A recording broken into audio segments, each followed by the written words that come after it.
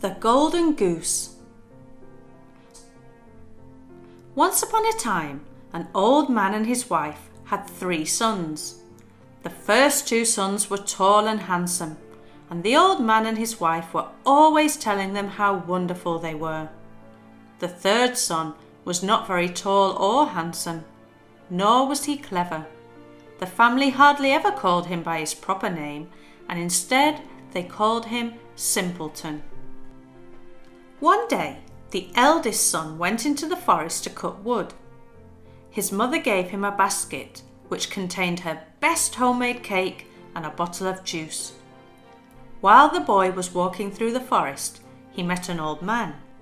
The old man was hungry and thirsty, and, looking hungrily at the basket of food, asked, "Please, dear boy, would you be so kind as to share some of your food with this old man?"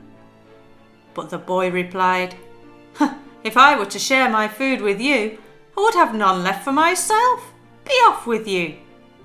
And he carried on walking, leaving the old man behind. The old man said nothing, but silently put a curse on the boy, so that when he was chopping a tree, his axe fell and wounded his arm. The next day, it was the turn of the 2nd son to go and chop wood in the forest. Again, the mother packed him a basket of food for lunch. He hadn't been in the forest long before he passed the same old man. "Please," asked the old man, "I'm very hungry and thirsty. Would you share some of your lunch with me?" "Poof," answered the boy. "What I give to you, I lose for myself." And he walked away. Once more the old man said nothing, but not long after the boy began to chop wood, he dropped his axe and hurt his leg so badly he had to be carried home. That was the work of the little old man. As the 2 eldest brothers were at home, recovering from their accidents, the father spoke to the youngest son, Simpleton. "There is no point in you being at home doing nothing when your brothers are too injured to work. Get yourself into the forest and cut down some wood. If you're not too stupid, of course," added the father slyly. It was not very often that Simpleton was allowed into the forest to chop wood, and he jumped at the chance. His mother prepared him a basket of food, just as she had for her other 2 sons. But whereas the 2 oldest sons had been able to enjoy the finest cake and sweetest juice, for Simpleton, the mother packed an old burnt piece of cake and a bottle of water. Nevertheless, Simpleton set off for the forest without complaint. Once in the forest, the same old man asked Simpleton if he might share his food. "I'm hungry and thirsty," he said to the boy. Simpleton was happy to share his food with the old man, but warned him that the cake was burnt and that he only had water to drink. "That doesn't matter," answered the old man. "I'm just grateful for anything that you can give me." And the 2 of them ate happily together. Once they had finished their meal, the old man turned to Simpleton and said, "You have been very kind to me and shared with me what little you had. You have a good heart. Because of that, I will grant you good luck. Over there stands a tree. If you cut it down, you will find something valuable among the roots." Simpleton thanked the old man and continued on to the tree that he had pointed out. He began chopping. When he was finished, he looked beneath the roots and found a goose with feathers of pure gold. He picked the goose up and took it with him to an inn where he decided to stay the night. He paid for his room with one of the gold feathers. The innkeeper had 3 daughters, and each one of them was curious about Simpleton and the golden goose. Fancy! A goose with golden feathers! The sisters could not stop themselves from thinking about all the things they could buy with the golden feathers. So each one of them decided to try and get her hands on the goose. When Simpleton was fast asleep, The eldest daughter crept quietly into his room. She saw the golden goose resting in the corner of the room. She reached out to touch the golden feathers, but when she tried to move her hand away, it was stuck fast. The girl could not think what to do, so she decided to wait a while and hope that her hand would eventually become free. So the girl sat on the floor and waited next to the goose, while Simpleton snored in bed.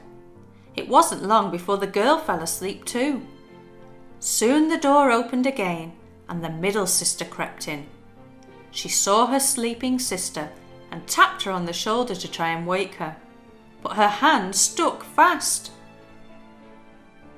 A few hours passed and by now everyone was sleeping.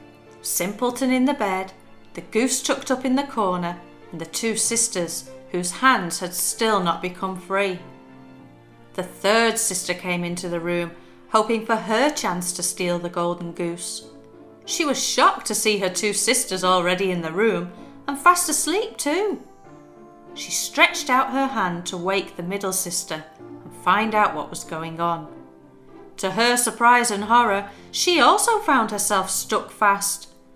The three sisters had no choice but to spend the night beside the goose.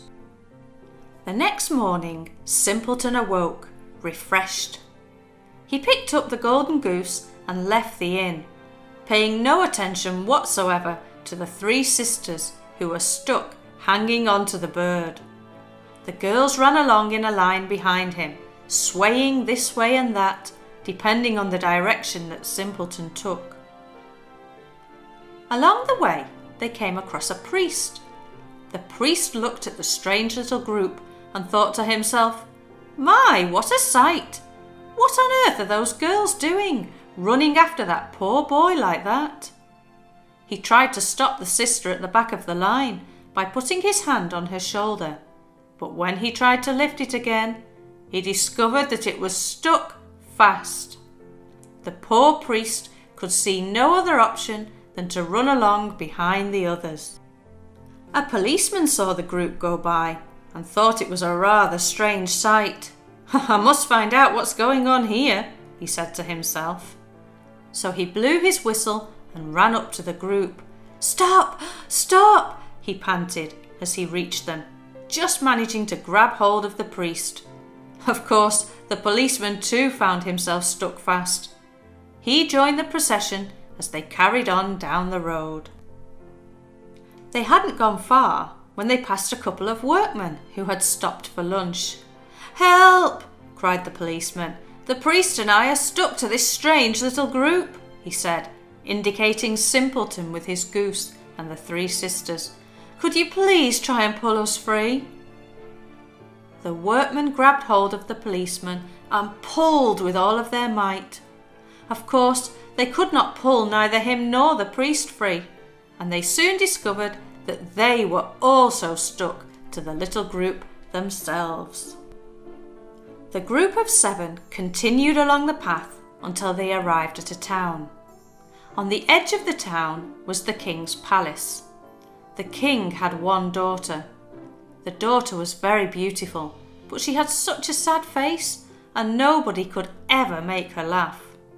The king had vowed that whoever could make his daughter laugh should marry her. When Simpleton heard this, he went with his goose and approached the princess.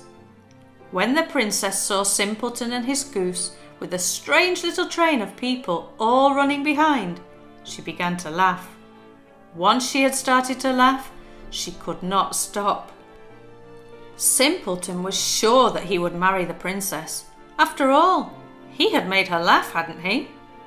But the king looked at Simpleton and was not happy with the idea of him marrying his daughter.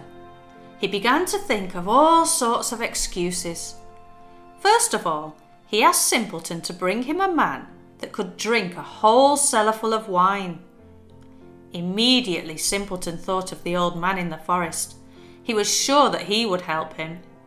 So he went back to the spot where he had met him. There he found a man who looked miserable. "What's wrong?" asked Simpleton. "I'm just so thirsty," said the man. "I am sure that I could drink for hours, and still my thirst would not be satisfied." "Then come with me," suggested Simpleton. "I know just the thing that could help you." So Simpleton took the man to the palace and sat him down next to a huge barrel. The man tipped the barrel to his mouth and drank without stopping. When that barrel was finished, he moved on to a new one. And so he continued, drinking without stopping, until the cellar was empty and the day was almost over. Simpleton was sure that now he would be allowed to marry the princess. The king was not happy. He still did not like the idea of Simpleton marrying his daughter. So he told him to go out and find a man who would eat a whole mountain of bread. Again Simpleton went back to the forest. There he found a man who looked very unhappy. "I have just eaten a whole oven full of loaves, but what good is that when I still feel hungry?" said the man. "Come with me," replied Simpleton. "I know a way that will help you satisfy your hunger." Simpleton led the man to the king, who had organised for all the bread in the town to be rounded up and brought to the palace. There was now a huge mountain of bread sitting waiting to be eaten. The man from the forest sat down and began to munch his way through the loaves. In one day he had finished all the loaves. For his next task, the king told Simpleton to bring him a ship that would sail on both land and water. "If you can really sail such a ship," he said, "then you may marry my daughter."